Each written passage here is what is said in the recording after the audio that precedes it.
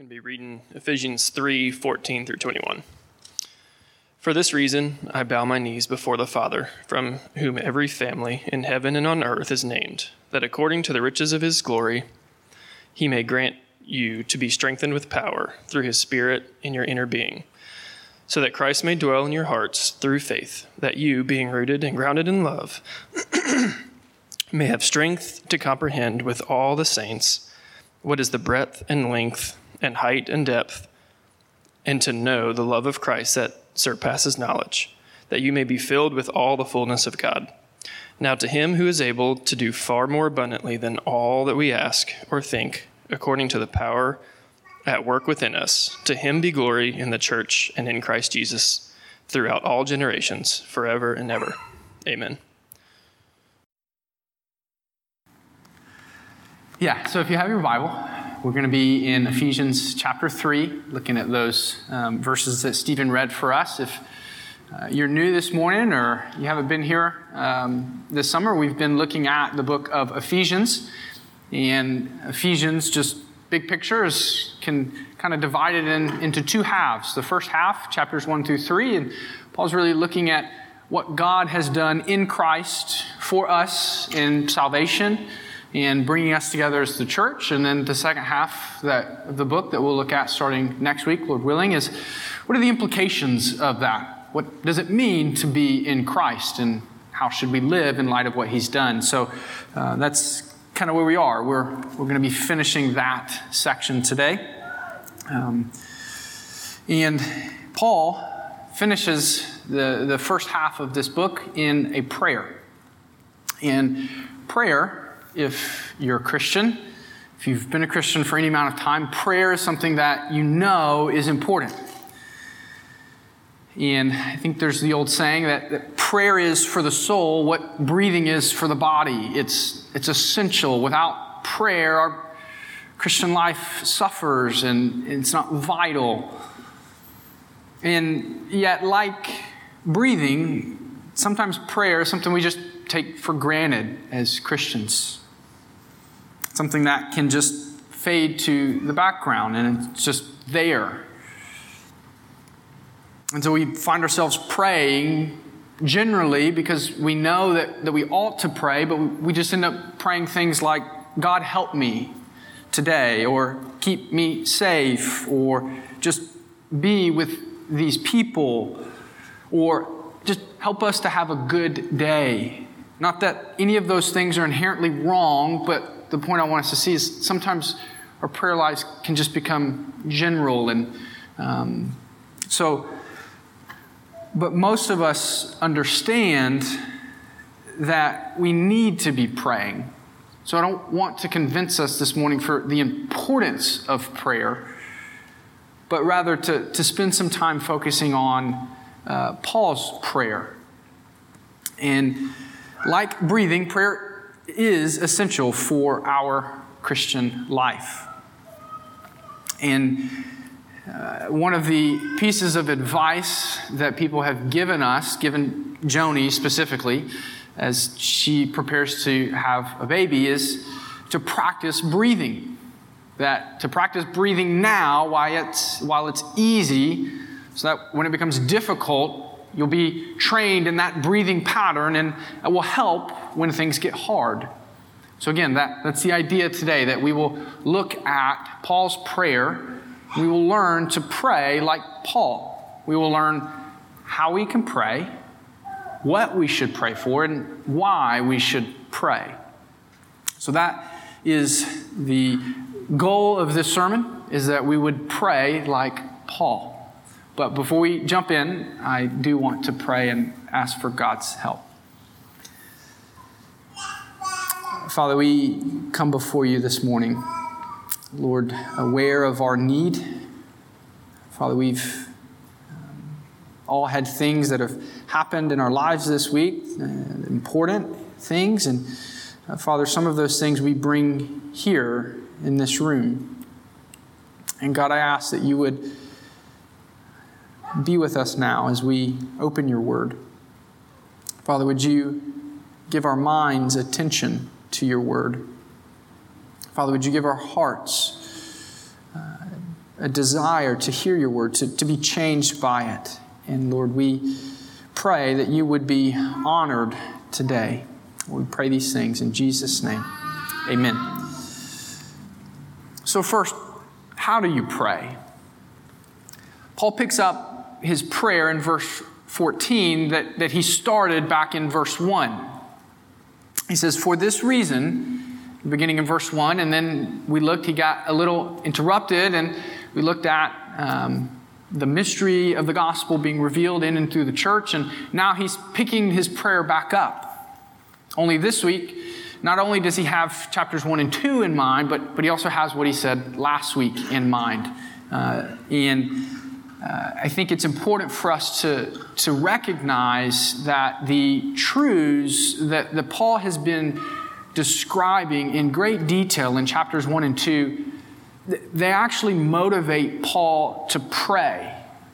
And that's a really important point for us, that doctrine for Paul is not a cold, distant reality. It's not something out here to just examine and debate, but rather these things move Paul to pray for the Ephesians.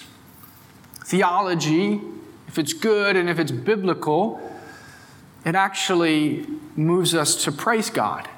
And one of the ways we do that most fundamentally is in prayer. So Paul teaches us this morning how to pray. You may have picked up as Stephen was reading the text how Paul highlights every person of the Trinity in this prayer. And we saw this back in chapter 1 when we looked at God's plan of redemption. We believe in a triune God, that is, one God in essence, eternally existent in three persons.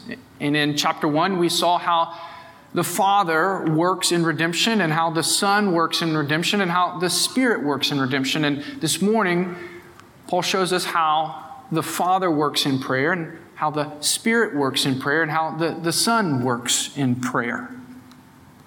And Paul begins by bowing his knees before the Father. That was not the traditional way of praying in Paul's day. The traditional way of praying would have been to stand. That would have been the common practice. And so the fact that Paul is bowing before the Father, again, it gives us insight into Paul's heart. That Paul is earnestly desiring these things for the Ephesians. And like Brad mentioned when he preached in the second half of Ephesians chapter 1, often what we value the most, what's important to us, are the things that come out in our prayer life. And again, even by Paul's posture, we see what's important to him. He is earnestly praying on behalf of the Ephesians. And he prays, he bows his knees to the Father. And he says that from the Father, from whom every family in heaven and on earth is named. Paul's saying that everything within the created order that can have a social group, whether in heaven or on earth, they're named by God. In naming in the Bible was a way to indicate authority. It was true then, and it's also true now. One of the exciting things that Joni and I are experiencing as we prepare for our baby girl is tossing around, what are we going to name her? What are we going to call her? And I think we've got a couple names that we feel pretty comfortable on. I'm not sure the order of that, but while in that process, we've asked other people for their advice and for their input, ultimately that's a decision that belongs to us, because that authority is ours as her parents. And this is what Paul's saying, that God has authority over the created order, and by evidence of that, he names them. And so Paul is drawing our gaze up to God's power and his sovereignty in prayer. This is who Paul is praying to, the God who created everything. He has complete authority. And the authority that God the Father possesses over all of creation is not a harsh authority. Sometimes in our fallen, broken world, we have experiences of a father exercising authority in an unbiblical, unloving way. And sometimes that can be hard to then think about, what does the love of God the Father look like? So Paul's clear, God the Father has authority over everything, but that authority is not a harsh or domineering authority. It is a kind, caring authority. And Paul draws us to that by pointing to the riches of his grace. So Paul bows his knees before the Father. And his request is that the Father would grant that the Ephesians would be strengthened in power, strengthened with power through the Spirit in their inner being. So once again, we see Paul highlighting the role of the Spirit in prayer, that it is the Spirit who will empower and who will work Paul's request from the Father in the Ephesians. This is the pattern we see throughout the New Testament.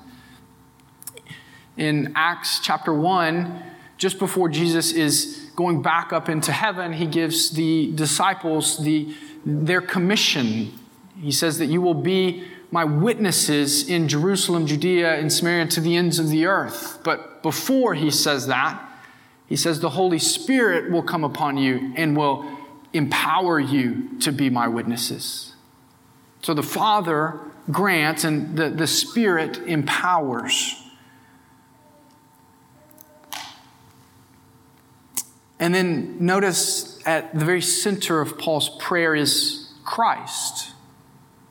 We'll look in just a moment at more specifically what Paul is praying, but just to see the structure, Christ is at the center of Paul's prayer for the Ephesians. Paul is praying that they would be like Christ, that they would be filled with the fullness of God. And so this is how Paul prays. He prays to the Father, and he asks the Father to give spiritual growth. And he prays that the Father would do that by empowering them through his Spirit to make them more like Christ. And as we look at the structure of Paul's prayer, as we look at how he prays, we actually see that Paul is demonstrating the very thing he's asking from the Ephesians. He's praying to God on behalf of the Ephesians that they would grow closer and deeper in their relationship with God. And as Paul's praying, he's actually talking to the different persons of the Trinity. Paul is deeply connected with who God is. Again, God is not a distant figure for Paul, but he is Father over all, and the Spirit who empowers, and then the Son who makes us, draws us into fellowship with God. And so this week, when you pray and you take your praise and petitions to the Father, ask Him to grant you those petitions, that He would strengthen you by the Spirit, and that He would make you like Christ. And so this is how Paul prays, and I pray that we would pray like this. I pray that we would pray like Paul. But what exactly does Paul pray for? And what do you pray for? Not only is how we pray important, but also what we pray for is important. Depending on your translation in your Bible, Stephen was reading from the ESV. It's what I'm reading from. You may have noticed that Paul's prayer from starting in 14 to 19 is one long sentence.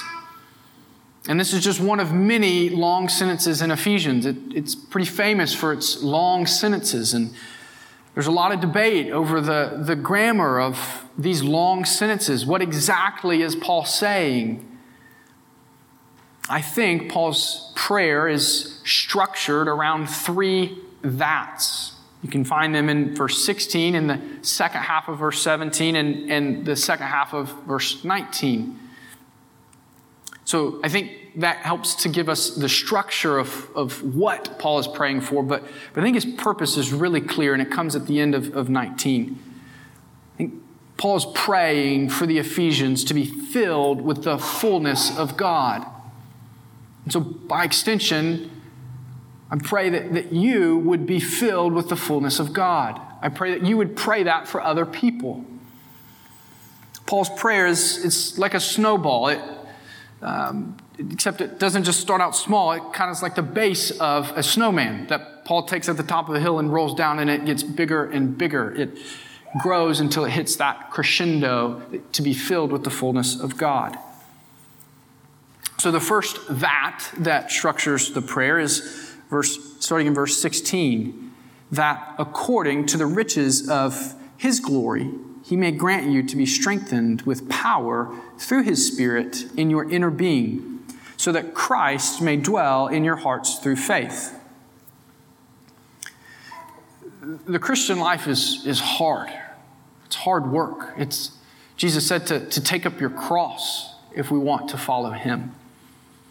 In order to do that, we need strength and we need endurance to live a faithful Christian life. And that's exactly what Paul prays for.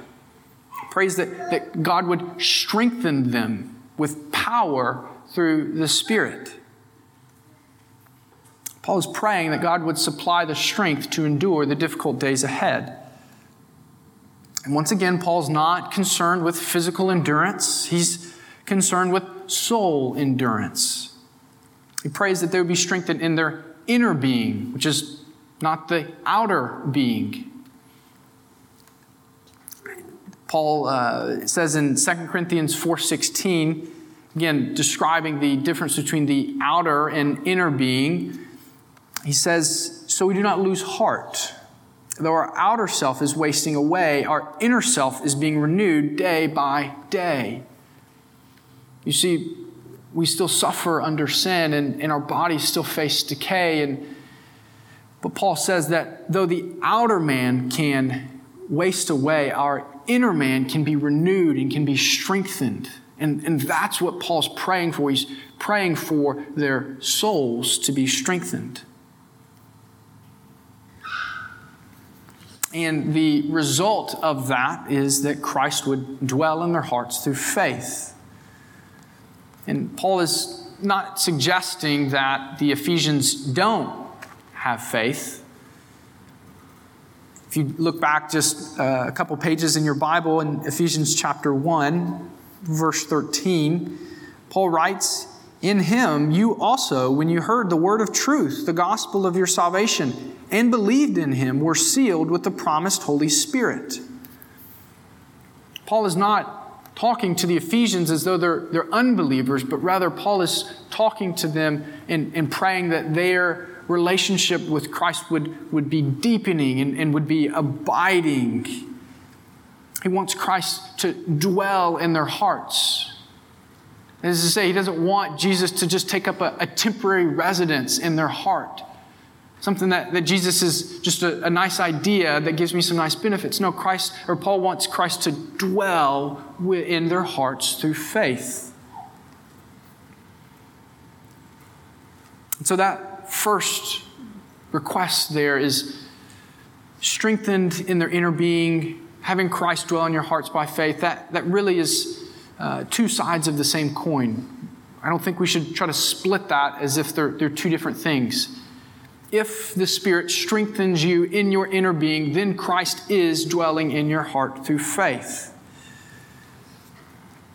And so Paul prays that God would do this so that the Ephesians and so that you might have the strength to endure the difficult days ahead. And second, the second that, in the second half of verse 17, Paul prays that you, being rooted and grounded in love, may have strength to comprehend with all the saints what is the breadth and length and height and depth, and to know the love of Christ that surpasses knowledge, that you may be filled with all the fullness of God. So Paul wants their souls to be fertile ground where Christ dwells, but he also wants them to be rooted and grounded in love, that they would live in light of God's love.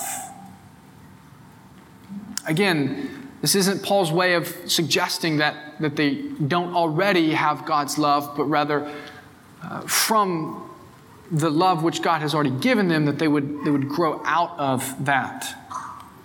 He says it this way in Colossians chapter 2, verses 6 and 7. Therefore, as you received Christ Jesus the Lord, so walk in him, rooted and built up in him and established in the faith, just as you were taught, abounding in thanksgiving. So that's the idea that Paul's communicating, that to be rooted and grounded in love is to grow in our relationship with God. The pictures are a call to worship this morning.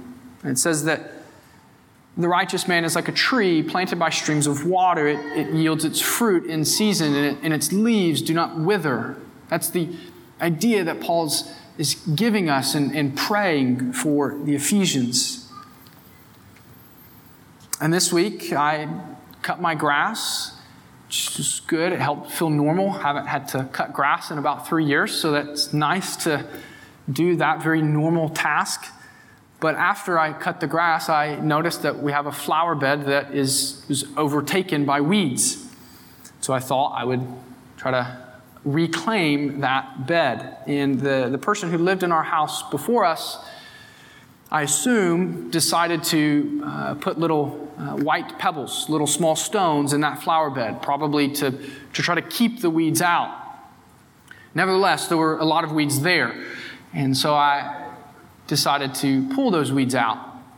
And there were some that were pretty tall and some that were pretty short, but all in all, they actually all came out pretty easy. The rocks were choking those weeds out, and the roots were pretty shallow. So that's the opposite image of what Paul's praying. He doesn't want us to be easily snatched up or swayed by the enemy in this world. Rather, he wants us to grow deep in our knowledge and our love for God. And the goal of that is, as we are rooted, we would then be able to comprehend with all the saints what is the breadth and length and height and depth of God's wisdom and God's love for you. Notice that we don't understand the boundless dimensions of God's love without the saints. We do not grow spiritually without our brothers and sisters. There is no just me and Jesus mentality here. That would cheapen what Christ has done on the cross by reconciling a people. In fact, it's actually when we rub shoulders with one another that we begin to grow in our understanding of God's love for us. Because as we do that, we recognize that, hey, my brother or my sister, they're like me. They're still struggling with sin. And that's part of Paul's point here, that together as we walk, as we seek to live a faithful Christian life, that then we would know the boundless dimensions of God's love. And so together, Paul prays that we would know the love of Christ. Christianity is it's a religion of the mind. It involves our mind, things that we must know. Paul's praying that the Ephesians would understand their salvation, that they would know the love of Christ, that they would know the joy of their salvation. So this is why we've kind of slowed down and looked at some of these deeper theological sections of the book. so that we would know the love of Christ. And it's exactly at this point that Christianity diverges from other world religions. Other world religions, they will put some sort of mental state of bliss at the center. That's the ideal. That's the goal. That's what we're pursuing. That's not what Paul's saying. And I love how one theologian commented, said that Christian salvation fully benefits us only if we know about it. Salvation that is not known and enjoyed is no salvation. You see, we must know something of who God is, of our sin and its consequences, and what Christ has done on the cross, and now how through faith the Spirit dwells in us. We must know these things so that way we may know the love of Christ. And so yes, Christianity is a religion of the mind, but it's not just a mental religion. Paul doesn't want us to just be able to say the right things. That's why he says to know the love of Christ, which surpasses knowledge. It's not that Paul's talking about some mystical or ethereal knowledge, but rather something that goes beyond the mind and penetrates your heart. Again, he said this back in chapter 1 when he said that you'd have the eyes of your hearts enlightened. That the knowledge of God's love would come to our minds and penetrate our heart. And like blood that comes to the heart, it gets pumped out to the rest of the body. Paul wants that knowledge to come from into our minds, down through our heart, and then to get pushed out to all of our body. It is a transforming knowledge. And it's the kind of knowledge that we can't manufacture in ourselves. We must ask God to give us that knowledge, to connect our minds and our hearts. So that's why Paul's praying that God would give this. So as we've been looking, Paul's prayer is climactically moving to this final statement in the second half of 19, that you may be filled with all the fullness of God. Deep, abiding, spiritual fellowship with God is what Paul's praying. Paul wants you to be spiritually mature, to be filled with all the fullness of God. Strengthened in your inner being in such a way that you are rooted and grounded in Christ's love and with the saints, that you're comprehending the boundless dimensions of it. In short, Paul's praying that you would be perfect as your Father in heaven is perfect. What a staggering prayer that Paul prays. That we would be filled with the fullness of God.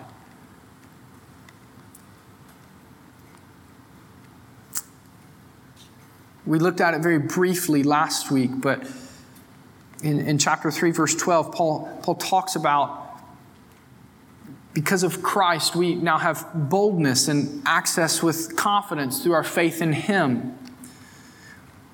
This prayer is proof of that boldness and confidence that Paul talks about. Paul is bold enough to ask God that these Ephesians would be perfect. That they would be filled with the fullness of God. That they would be spiritually mature. This is what Paul was concerned about. He was concerned about their souls. Now, Paul knew that things in Ephesus were difficult. He knew that the Ephesian Christians faced significant challenges from their pagan neighbors. There was a riot in Ephesus when Paul was there over the disturbance that the gospel was creating in the culture. Paul knew that there was division between Jew and Gentile. Paul doesn't just pray that they would have enough food to eat or that they would be safe. Paul prays for their soul, that they would be mature in Christ. Do you pray like Paul? What would happen if we as a church began to pray like Paul? If we were more concerned with someone's soul than the physical things. And hear me, it's not that those physical things are wrong or that God doesn't care about those. We certainly can bring those to the Father. The point is, I want us to be a church that we pray for the primary things, the most important things. And that's what Paul's doing. He's praying for their soul to be strengthened with power.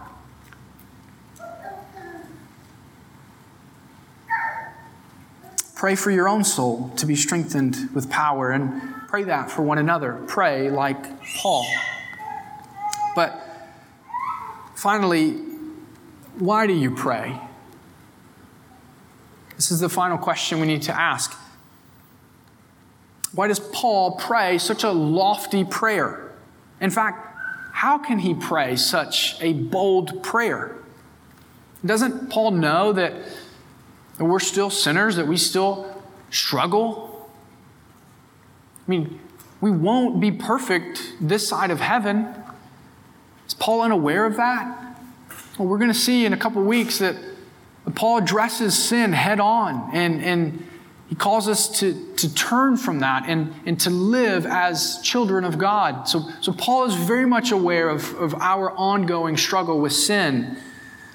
So he asks the question, well, how then can Paul pray those things? Because Paul knows that God is able to answer his request. So he says in verse 20 and 21, "Now to him who is able to do far more abundantly than all that we ask or think, according to the power at work within us, to him be glory in the church and in Christ Jesus throughout all generations, forever and ever. Amen." You see, the reason that Paul is able to pray with such boldness and such confidence on behalf of other Christians is because he knows that God is able to do far more abundantly than even Paul can think or imagine. So hold those two things in your mind. This is one of the loftiest prayers that we have in the Scriptures for one another. And Paul follows that by saying, and God's able to do even more than what I'm asking for. God is able to answer Paul's requests because God is rich in power. He is rich in glory. And if you were here last week, if you weren't, I'll explain this a little bit.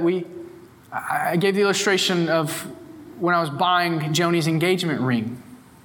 And I mentioned that what I wanted to buy was not what I could buy. You see, my riches were limited. I only had so much money. But with some kind help, Joni and I were able to go to an all-inclusive resort for our honeymoon. And those are a little bit deceiving because you still pay for it. It still requires money. But when you get there, you kind of feel like you haven't paid for it. Or that everything now is just free. That's kind of the illusion and the draw. And so I remember being at that resort and thinking, boy, this must be like what royalty feels like. You just walk up and you just ask for something and they give it to you and you don't have to pay the money. It felt great.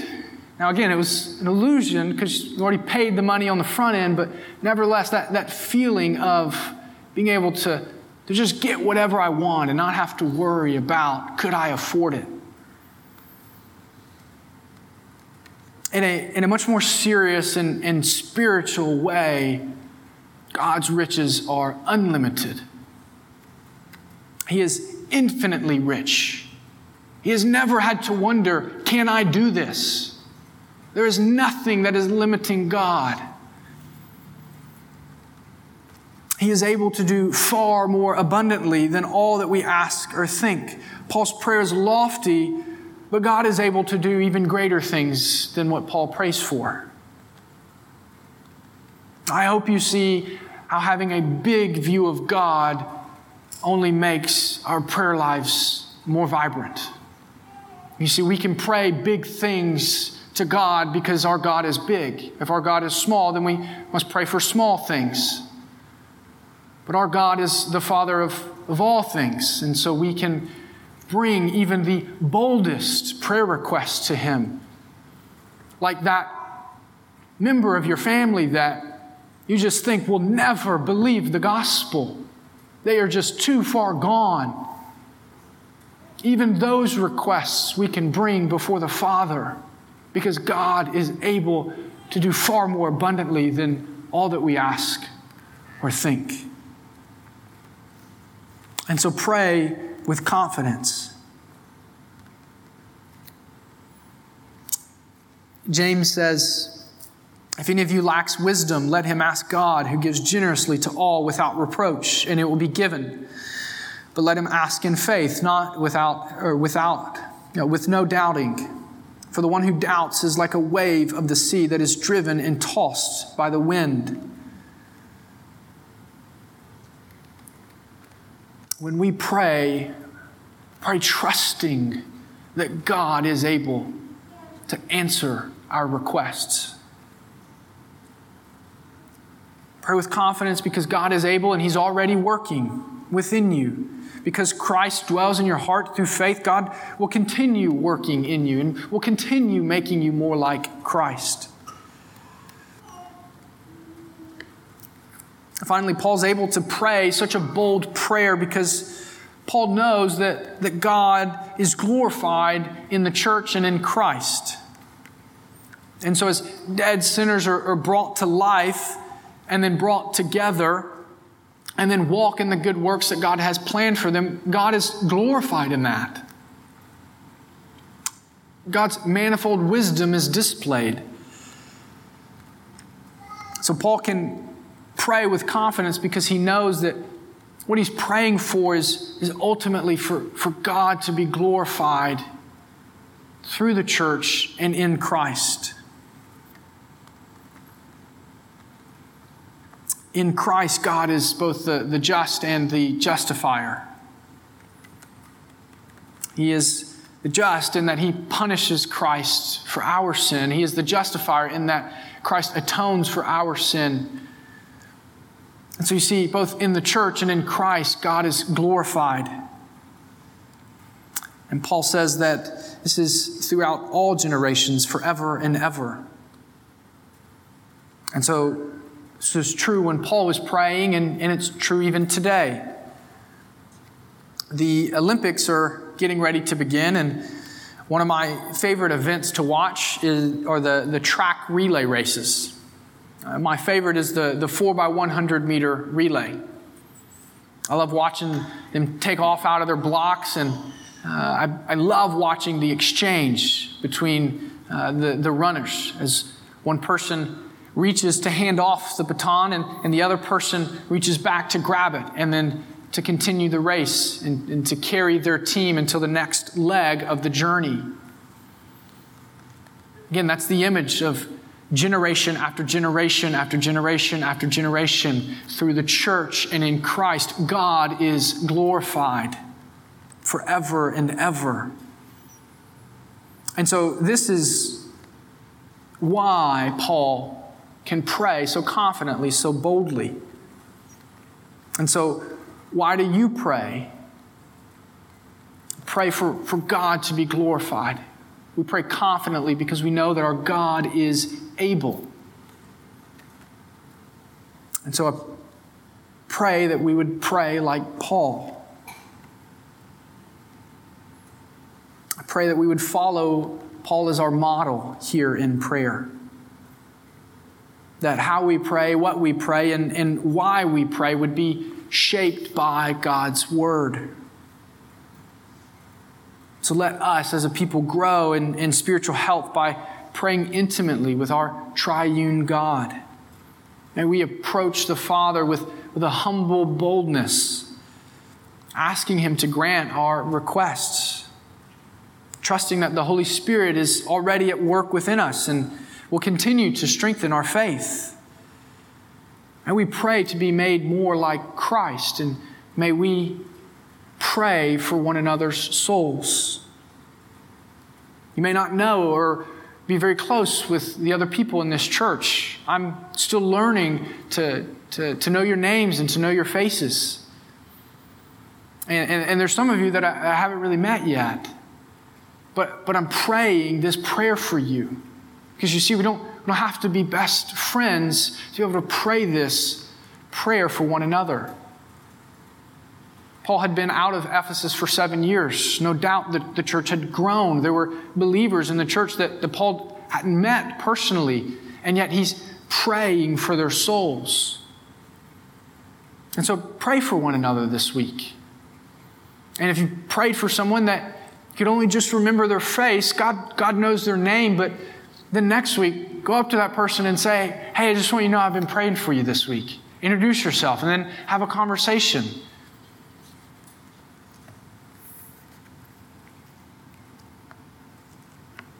And finally, pray with confidence.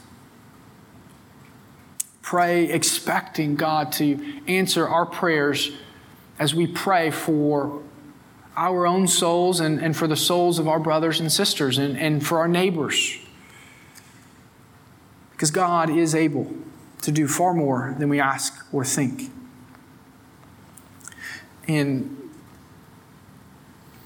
So now we will transition to communion, and this is something that we do every week. And again, I love that we do it every week, because every week we're reminded that God is able to do far more than we ask or think.